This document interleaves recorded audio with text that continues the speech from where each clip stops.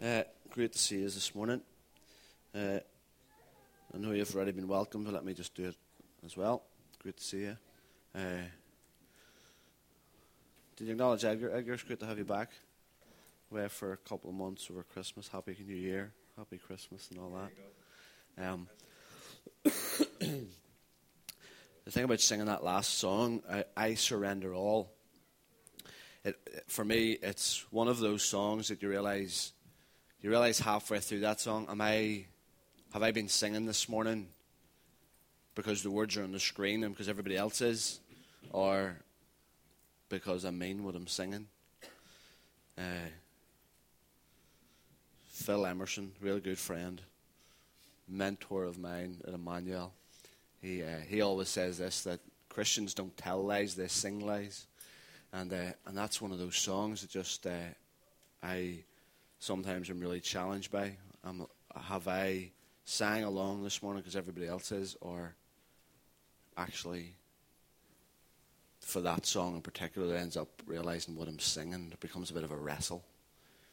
Because for me, I feel, and if you're willing to be honest with me this morning, there's still some things that we struggle to surrender. There's still some things that we really like, we really want to hold on to. And so I'm always challenged by actually those moments whenever it feels like the Lord is, what are you singing?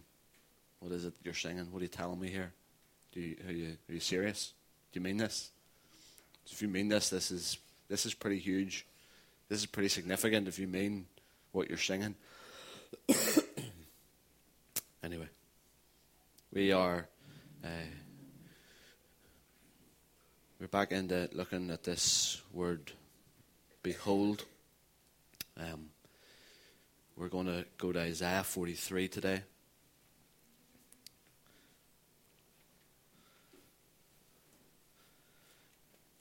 But just before I do that, I just want to go back and acknowledge what we were talking about last week. Excuse me.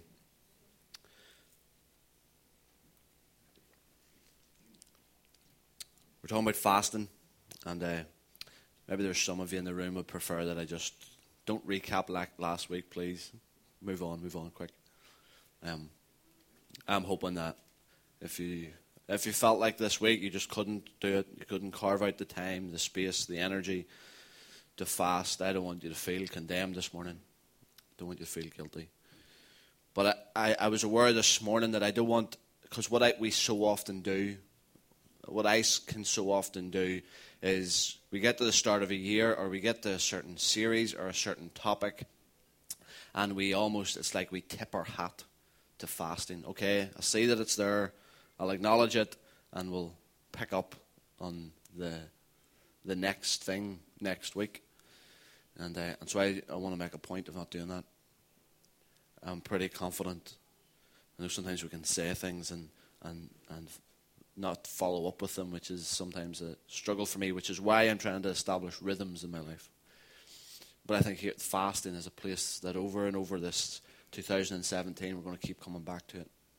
I'm convinced that something significant is going to take place in the lives of individuals in here and the lives of us corporately when we begin to establish this rhythm of fasting.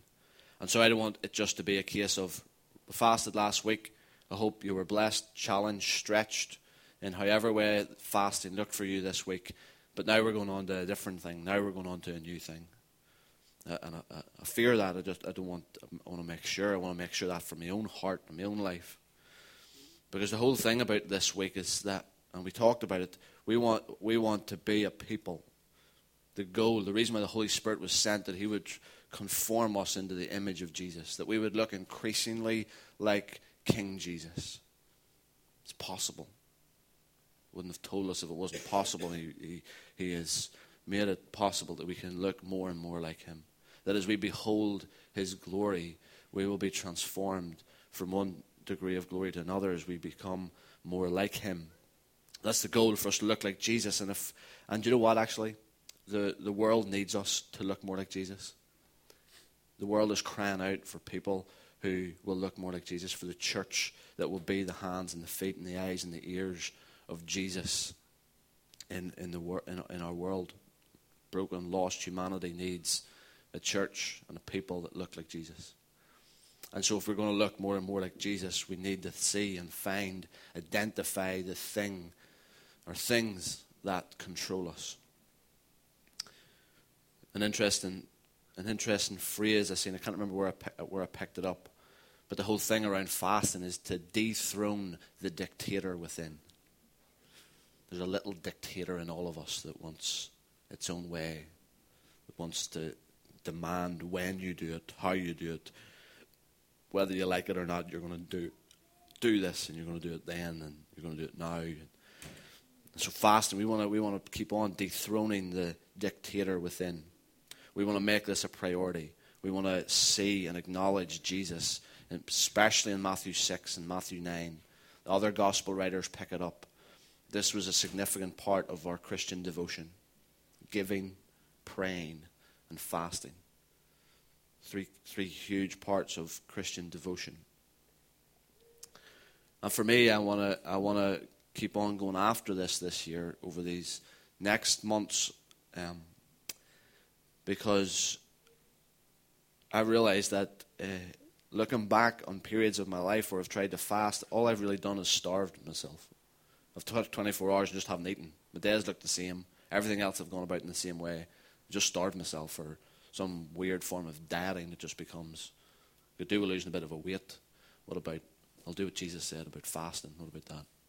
It's awful. And but I just realized that there actually is an intense spiritual activity. You're denying normal functions, normal desires for the sake of intense spiritual activity. And so we want to keep acknowledging that. And then finally, just around some of the stuff on fasting, which I'd love to further challenge you with, based on the challenge of Isaiah 58. Forgive me, David, when you were talking, I sent that WhatsApp. So if you've seen people looking at their phones, it's my fault. So that is, if other people that aren't on the WhatsApp, you want to be on it, let us know. We can add you to that. If not, I can send you the link to the film that we watched around Isaiah 58 and what true fasting looks like. And so the huge challenge for me, I suppose, this week more than anything has been, what am I going to do with the money that I would have spent? I don't want it just be for the sake of making my bank account look a bit more healthier because I haven't had any coffee today or I haven't had any lunch or dinner. And so I'm encouraging you, as we think of a true fast, and it's to feed the hungry, to give shelter to the homeless, to look after the needs of the poor. That's what the Father is saying true fasting looks like. So I'm encouraging you, even as you continue to try and establish this as a rhythm in your life, that maybe some of the few pound that you will save from not eating or drinking or whatever it is, that you would put it towards loosing captives, untying the cords around those that are in desperate need. I want us to see, as we look at Isaiah 43 today, that I believe that we can almost link fasting to what we want to talk about this morning. Because I think fasting prepares us. I think fasting sets us up for the new thing. And that's what I want to look at in Isaiah 43. Let me read from verse 43, or from verse 16, sorry. Isaiah 43, verse 16. Let me read some of these verses. This is what the Lord says. He who made a way through the sea, a path through the mighty waters, who drew out the chariots and horses and the army and reinforcements together. And they lay there never to rise again, extinguished, snuffed out like a wick. Here's our place today. Forget the former things. Do not dwell on the past. Behold, we're calling attention to something that requires action to be taken. Behold, I am doing a new thing. Now it springs up. Do you not perceive it? I am making a way in the desert and streams in the wasteland. The wild animals honor me, the jackals and the owls, because I provide water in the desert and streams in the wasteland to give drink to my people, my chosen. the people I form for myself, that I might proclaim my that they may proclaim my praise. Let me just finish this chapter, if that's okay. Verse 22. Yet you have not called upon me, O Jacob. You have not wearied yourselves for me, O Israel. You have not brought me sheep for burnt offerings, nor honored me with your sacrifices. I have not burdened you with grain offerings, nor wearied you with demands for incense. You have not bought any fragrant calamus for me, or lavished on me the fat of your sacrifices. But you have burdened me with your sins, and wearied me with your offenses. I, even I, am he who blots out your transgressions for my own sake, and remembers your sins no more. Review the past for me. Let us argue the matter together. State the case for your innocence. Your first father sinned, your spokesman rebelled against me. So I'll disgrace the dignitaries of your temple. I will consign Jacob to destruction and Israel to scorn. Behold, I'm doing a new thing. I'm aware that it's an incredibly popular portion of Scripture at the start of a new year. But I want us to look at it. I want us to go to that behold and look a bit closer. Pay attention. Lean in a bit further. Call attention to something that requires action to be taken. Behold, I'm doing a new thing. Now it springs up. Do you not perceive it? This word now, it's over. You see it over and over again in the Old Testament and in the New Testament. And the Bible has this way of speaking about things that are of great distance as if they were right now. And that's what it's felt like for me as I've read through Isaiah 43. There's other times where although that it's almost like this tension of the kingdom now and not yet. The Bible is this way of speaking about the now, and that feels like such a great distance away, as if it were right now. And so we see this is what he wants. This is what he's speaking. This is what God wants. He wants you to see the new thing. He wants you to perceive. He wants you to understand what it is that he's doing. He wants to invite you in on this new thing.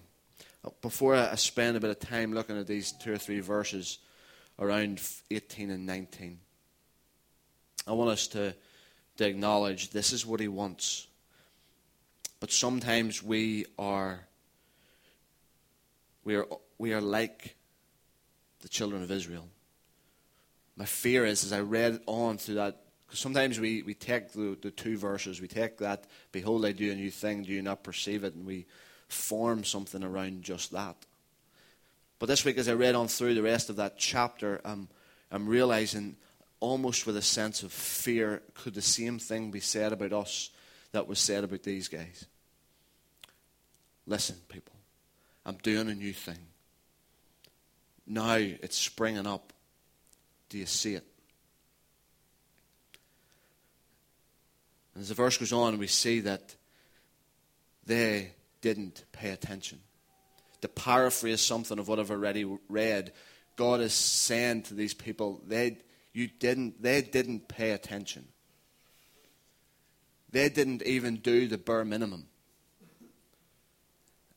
And it goes on even further. It says, I didn't even make it hard. It's not like I made it hard for them. They didn't pay attention. They didn't even do the minimum, and I wasn't trying to make it hard for them. He says that I've not burdened you with offerings. I haven't wearied you with demands for incense. And we see Jesus, I think, picking up something of this the nature of God that we see revealed in Isaiah 43 verse 23, in Matthew chapter 11, when Jesus is trying to say, listen, I haven't made this hard for you. My yoke, my way, my teaching, it's easy. My yoke is easy, my burden is light. Come. Those who are weary, that are weighed down with the weight of everything that's going on, come. It shouldn't be this hard. I haven't made it this hard. My yoke is easy, my burden is light, so come. I think we see something of the nature of God here. Come, I'm inviting you into something. I'm inviting you to come and see. Come a bit closer. There's a new thing that I want you to be a part of, that I want you to understand. It's springing forth. There's new life. Can you see it? I want you to see it. But you won't pay attention. You won't do the bare minimum. I haven't made it hard for you. He goes on to say, I've got rid of your sins. I've blotted them out. I'm not even going to remember them anymore. If that's what you're worried about, don't. I've dealt with your transgressions. I've dealt with your sins. I'm not even going to remember them anymore.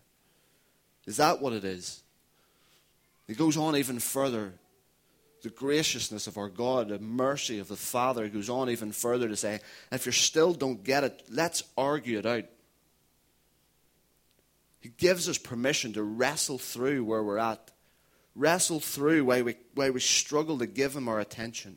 Why we struggle to give him the bare minimum. Why we struggle to believe him when he says as far as the east is from the west, that's how far they're removed. Don't remember them. They're gone. If you still don't get it, let's wrestle this out. Don't be passive. Don't be indifferent. If you're still not there, let's wrestle this thing out. Let's argue the matter together. Like God says that. Father says that. He says it to us today, I believe. He gives us permission just to wrestle through the things that we struggle with. The areas that we find it hard to give him our full attention. The areas that we find it hard when it comes to singing this song, I surrender all. Something in us like is, I can't. There's bits that I can't. Bits that I really struggle to give him. And wherever you're at on this journey, whether you are ready to behold and see the new thing, whether you are at the place where you struggle to give him your attention, whether you're at the place where you can't even do the bare minimum, whether you're at the place where you don't believe that your sins are set free, argue the matter together. Don't be passive. Wherever you're at this morning, wherever you find yourself this morning, please hear this. Don't be passive. Don't be indifferent. Don't be idle. God, the Father, to his people, in such grace and such mercy, is saying, I don't want you stuck in your old ways. I don't want you stuck in your old ways of thinking. I don't want you stuck in your old ways of doing. I don't want you to have to be stuck in the way that it has always been. See this new thing. See the new. I've said it a few times before. I love it in John chapter 5, around 16, 17. It says that Jesus speaking about the Father, he's always working. He's always creating. He's always forming. Father is he's never inactive. Always at work. And Jesus says, and that's why I'm always at work. Never passive. Always active. He's always creating. He is always making things new. It's who he is. It's his very nature. Let me go through a few of these verses. Verse 16, this is what the Lord says. He who made a way through the sea, a path through the mighty waters. You know what I love about that? I was just reading it this morning again. I love what Isaiah does. He says, right, this is what the Lord says. But before he tells us what the Lord says, he wants us to remind us the sort of God that we serve, the sort of God that we have, the sort of things that our God does. And so he says, this is what he says. And as if he's reminding the readers, he's reminding God's people, just before I tell you what he says, remember what he did. Remember this Lord. Remember him. He made a way through the sea. He made a path through the mighty waters. Incredible, our God. He did something. He did something that was never done before. It's the sort of God that we serve. Nobody had ever seen anything like this before. And so Isaiah is reminding us, before you hear what he has to say, remember what he did. God's people had their backs against the wall. had nowhere to go. The armies were facing up against them, and all they could see in front of them was the sea, the deep waters, the mighty waters. And God did something that was never done before. The backs were against the wall, and he let them see something that nobody had ever seen before. That's our God. So before I tell you what he says, remember the sort of things that he does, what he's become known for. Become known for doing things that nobody has ever seen done before. For letting people see things that nobody had ever seen before. This is what he says. Forget the former things. Do not dwell in the past. See, I am doing a new thing. Now it springs up. Do you not perceive it? I am making a way in the desert and streams in the wasteland. He's reminding us that he's always working. He's always creating. He's always up to something new. And I almost feel like I'm contradicting myself, because here Isaiah goes on to say, forget everything that's gone before. Forget the former things. Don't dwell in the past, because I'm doing a new thing. It's almost like he's saying, as glorious as that deliverance was, don't stay there. And I think we talk a lot in the church, a lot of sermons, I think, about around failures and the struggles that we have with failing, the difficulties that arise when we fail or people around us fail. And we hear a good sermon saying, like, don't dwell there. Move on from there. Don't dwell in the past and all the good stuff that goes around that. But I think it's worthwhile to say as well that we shouldn't camp around our successes. We don't want to dwell on our failures, but we also equally don't want to camp around our successes. Based on what God's saying, he's saying all of that's been good. All of that was incredible, but you don't have to even stay there. Even the stuff that's good, as incredible as all of that was, I'm still saying to you, forget about that, because I want you to see the next thing. I want you to bring you on in the next part of the journey. I want you to take you into a deeper level of intimacy. I want to take you into a further realm of my character, my nature. But he wants to take us deeper and further. He doesn't want us to stay around the past where it's been bad. He doesn't want us to stay around the past even when it's been good. He wants us to be active alongside him. Come and see. Come and pay attention to this new thing. You need to see this. Do you not perceive it? Eugene Peterson in the Message version, when it comes to verse 19, around this language of do you not perceive it, he is saying, be alert, be present. Again, for me, I think one of the greatest joys for me as I've begun to tackle fasting, one of the greatest joys has been an increased sensitivity. Is just at times just feeling present.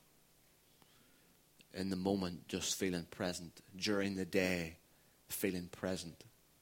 Feeling alert. Feeling like at times that I've got my head on swivel. Feel like I'm able to pick stuff up.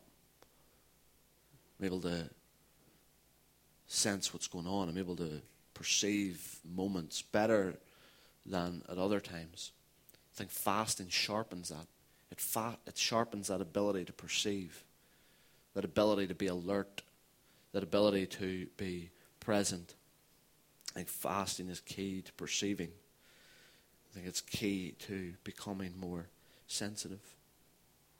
So I think what God is doing here, and I think what he continues to do now, is that he is calling people out from the old and into the new. I think that what's going on here and what we can say for today is that he is calling things that were not as though they were.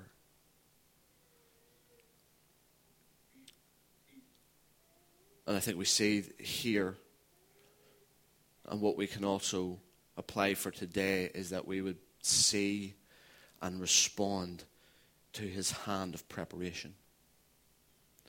See, he's wanting us to see what he's making a way in the desert. He's making streams in the wasteland. He's wanting us to see that. He's wanting us to see and to respond to his hand of preparation. So he's calling us, for all of us in this room, he's calling his people out from the old into the new. He's calling us to see things as if they were, though they are not. And he's calling us to see and to respond to his hand of preparation and to his hand of purpose.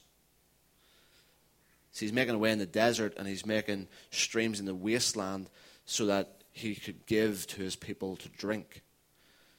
The people that he formed for himself, so that they may proclaim his praise. I think there's something important about us seeing and responding to his hand of preparation and his hand of purpose. That was verse 20 and 21. The purpose to give drink to people formed for himself, that they may proclaim his praise. And if we were to spend some time looking into the life of Jesus this morning, we would see that Jesus was doing the same thing that the Father was doing. Jesus, especially in the Gospel of John, we see Jesus carving away. And there's two times especially that we see him carving away to lead people to streams of water. He did it for the woman at the well in John chapter 4. He carved away. Jesus had to get to this woman. He carved away physically, but he was carving away spiritually. He was carving away for this woman so that she could get this water. She could get this stream of life. This water that Jesus said would be a spring of water welling up to eternal life. Incredible. Jesus is incredible. Carves away to lead people to streams of water, streams of life-giving water, springs of water that will well up to eternal life. See, we are reminded again in John chapter 7, around verse 37, 38, 39, Jesus, again, we are reminded that he has carved out this way. He has carved out a road, and he says, come. Come, all who are thirsty. All who are thirsty, come and taste of this water. Experience something of it, and then from you will flow streams of living water. See this. Behold this. Get to where he has carved away. Get to where he has carved away for you to receive this life-giving water, these streams of living water. You need to behold this. You need to perceive. You need to be alert. You need to be present to what he is doing. And let me also say, you need to be present to where he is carving out this road. Where is he carving out this way in the desert? Where is he carving out this way in the wasteland? I love it about the Father. I love it about seeing it again in his Son Jesus in the gospel, that he always is providing something. He's providing something where it would not naturally be found. And so we see, he's telling us he's going to make streams in the wasteland. He's going to provide water in the desert, and he's going to provide streams in the wasteland. That's what the Father does, and that's what he doesn't want us to miss that. He wants us to see this. He wants us to perceive this, because there's places even in our county. Jesus knew all about this, because they're said of him, can anything good come from Nazareth? And it's said maybe about some of the places where you live. It's said about some of the places in our county, can anything good come out of? Fill in the blank. There's times where that grieves me more than a lot of things grieve me. But here the Father is saying, forget almost about what everybody else says, that life can't be found. Because me, Father, says, I'm going to carve away. I'm going to bring life to a place where it would not naturally be found. People will think it wouldn't. These streams of life, this living water, could not naturally be found with a woman who's on her fifth husband that has to sneak out to get water. Like, the disciples came and were a bit confused. Jesus, what are you doing talking to a Samaritan woman with the reputation that she has? See, Jesus had this reputation of being someone who would bring life-giving water to where people would say that it would never be found. It wouldn't naturally have been found with that woman. It wouldn't naturally have been found with the woman caught in adultery. It wouldn't have naturally been found with so many of the people that Jesus encounters throughout the Scriptures. Lady of the night who comes and just washes his feet with her tears, worships him. It wouldn't have naturally, living water, life, eternal life would not have naturally been found there. But God is telling us to look closer, pay attention, see what I'm doing, see where I'm carving out a road. See where I'm making a way possible where it would never have been possible. See where I'm doing that it's never been done before. See what I'm doing that people have never seen happen before. See, he seems to be reminding his people over and over again of a similar principle right throughout Scripture. Because in Habakkuk he has to remind us, he reminds his people that he's going to do something new. I'm going to do something in Habakkuk chapter 1 verse 5. I'm going to do something that if somebody had told you about it, you would never have believed it. But this is how it's going to happen. This is what I'm going to do. And we see Habakkuk chapter 1 verse 5 picked up again in the words of Paul in Acts chapter 13 verse 41. And Paul is using the same language from Habakkuk to say, listen guys, take care. Take care that what the prophets said about the people back then will not be said of you. And so in Acts 13, verse 41, Paul quotes Habakkuk chapter 1, verse 5 and says, guys, don't let this happen to you. God's going to do something new.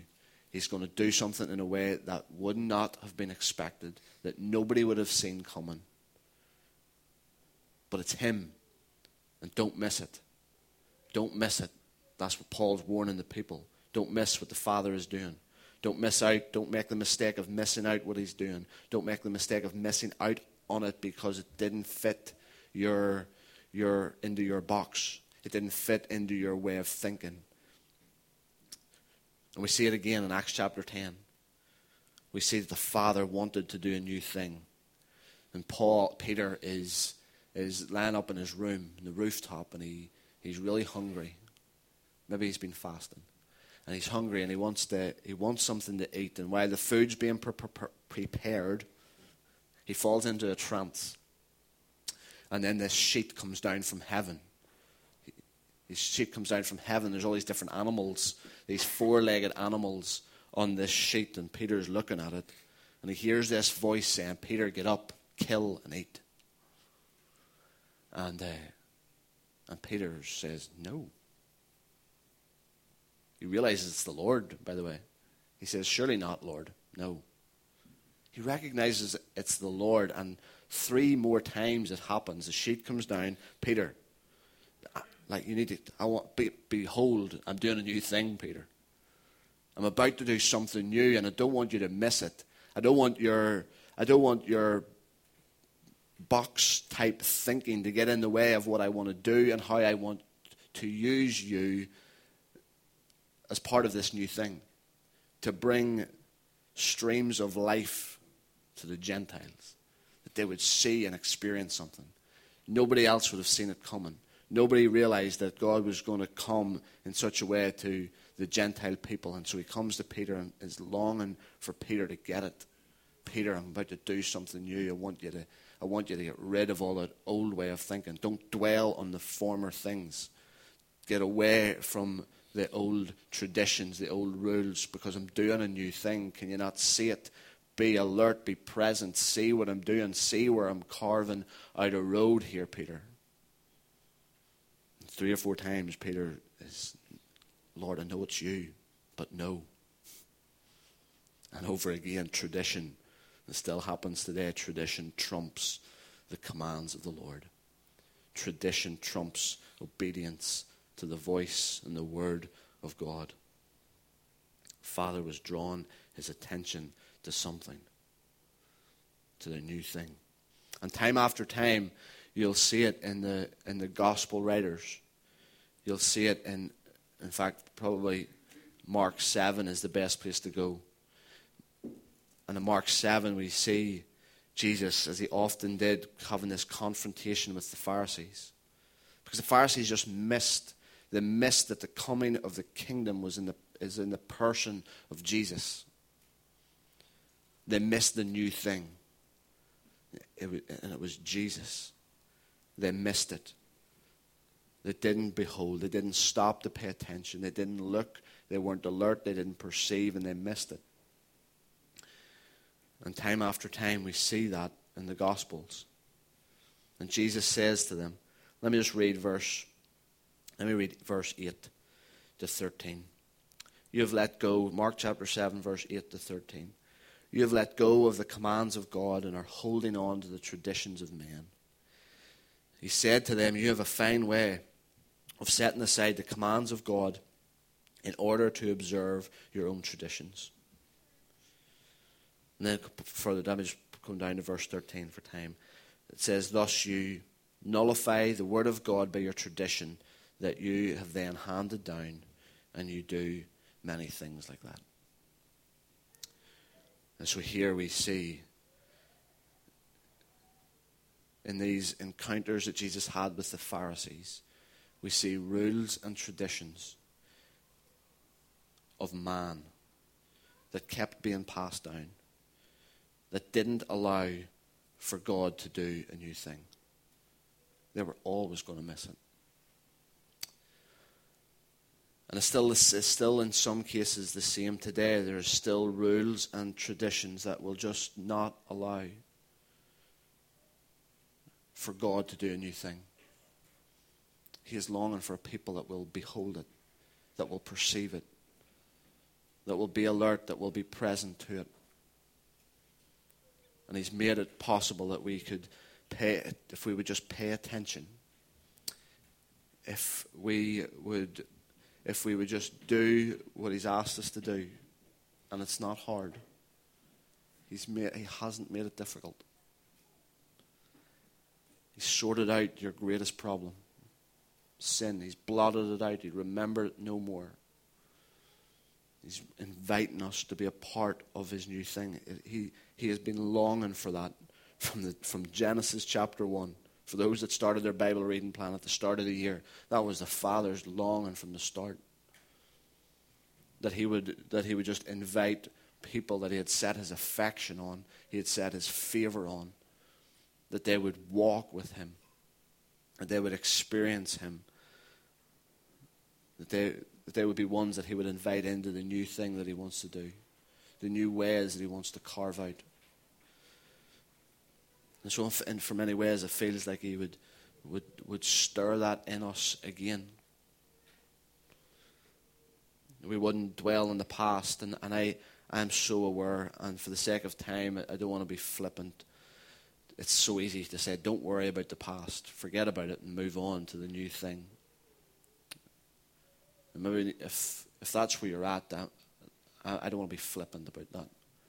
And I'd love to stand with you and talk with you and pray with you. But I just want to pick up what the Word says. He's asking us. He's inviting us. He's encouraging us. Don't dwell there. Don't stay there. Don't camp around the things of old. Don't camp necessarily around the things that have been handed down to you that were just rules taught by men. Be alert and be present, because now it springs forth. Be present and be alert, because it's going to bring life. life is going to spring forth. It's going to bring life, and it might even be in a place where it wouldn't naturally be found. And if we're not alert, if we're not beholding him, if we're not paying attention, drawing closer, leaning in for the sake of experiencing something, we might miss because we're looking for it in the wrong places. I think what Isaiah shows is it's going to be in places that it would not naturally have been found.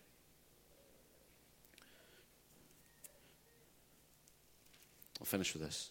Matthew chapter 9.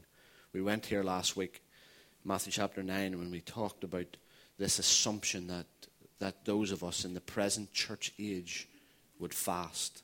Because John's disciples we're asking, why is it that we are fasting and your disciples do not fast, Jesus? And Jesus simply says, because I'm with them. And while I'm with them, we're in celebratory mode. But then I'm going to go. And whenever I'm going, that's the time where they're going to fast. There's that assumption. But then it goes on in verse 16 and says, no one sews a patch of unshrunk cloth on an old garment. For the patch will pull away from the garment, making the tear worse. Neither do men pour new wine into old wineskins. If they do, the skins will burst, and the wine will run out, and the wineskins will be ruined. No, they pour new wine into new wineskins, and both are preserved. And I know there's probably a full sermon to go into that. Don't panic, I'm not going to give one. But I just felt as I went back over Matthew chapter 9 this week, as I was thinking about fasting and thinking about what we were talking about today, I just felt like in such a gentle way that the Father was saying he doesn't want to waste new wine. It was awful. This new wine was being poured out, and it ended up running out all over the place because they were trying to hold it in the old ways. They were trying to hold it in the old containers. And I just felt like it was just another reminder of this challenge from Isaiah 43. Like, there's some really good rules and traditions, don't get me wrong. Some beautiful ones that point us to Jesus, that cause us to love him more and behold him better. There's some that are not. And the problem is that I believe with all my heart in our land and across the nations that he is doing a new thing and he's pouring out new wine. And I really believe that as I was praying last night, I just felt like that was just that word. Just he doesn't want to waste new wine.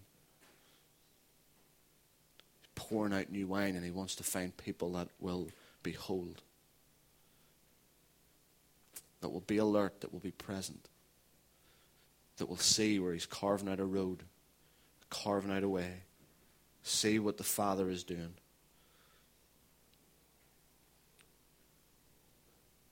And position ourselves with these new wineskins for this new thing that he wants to pour out. He doesn't want to waste new wine, and so he's preparing us.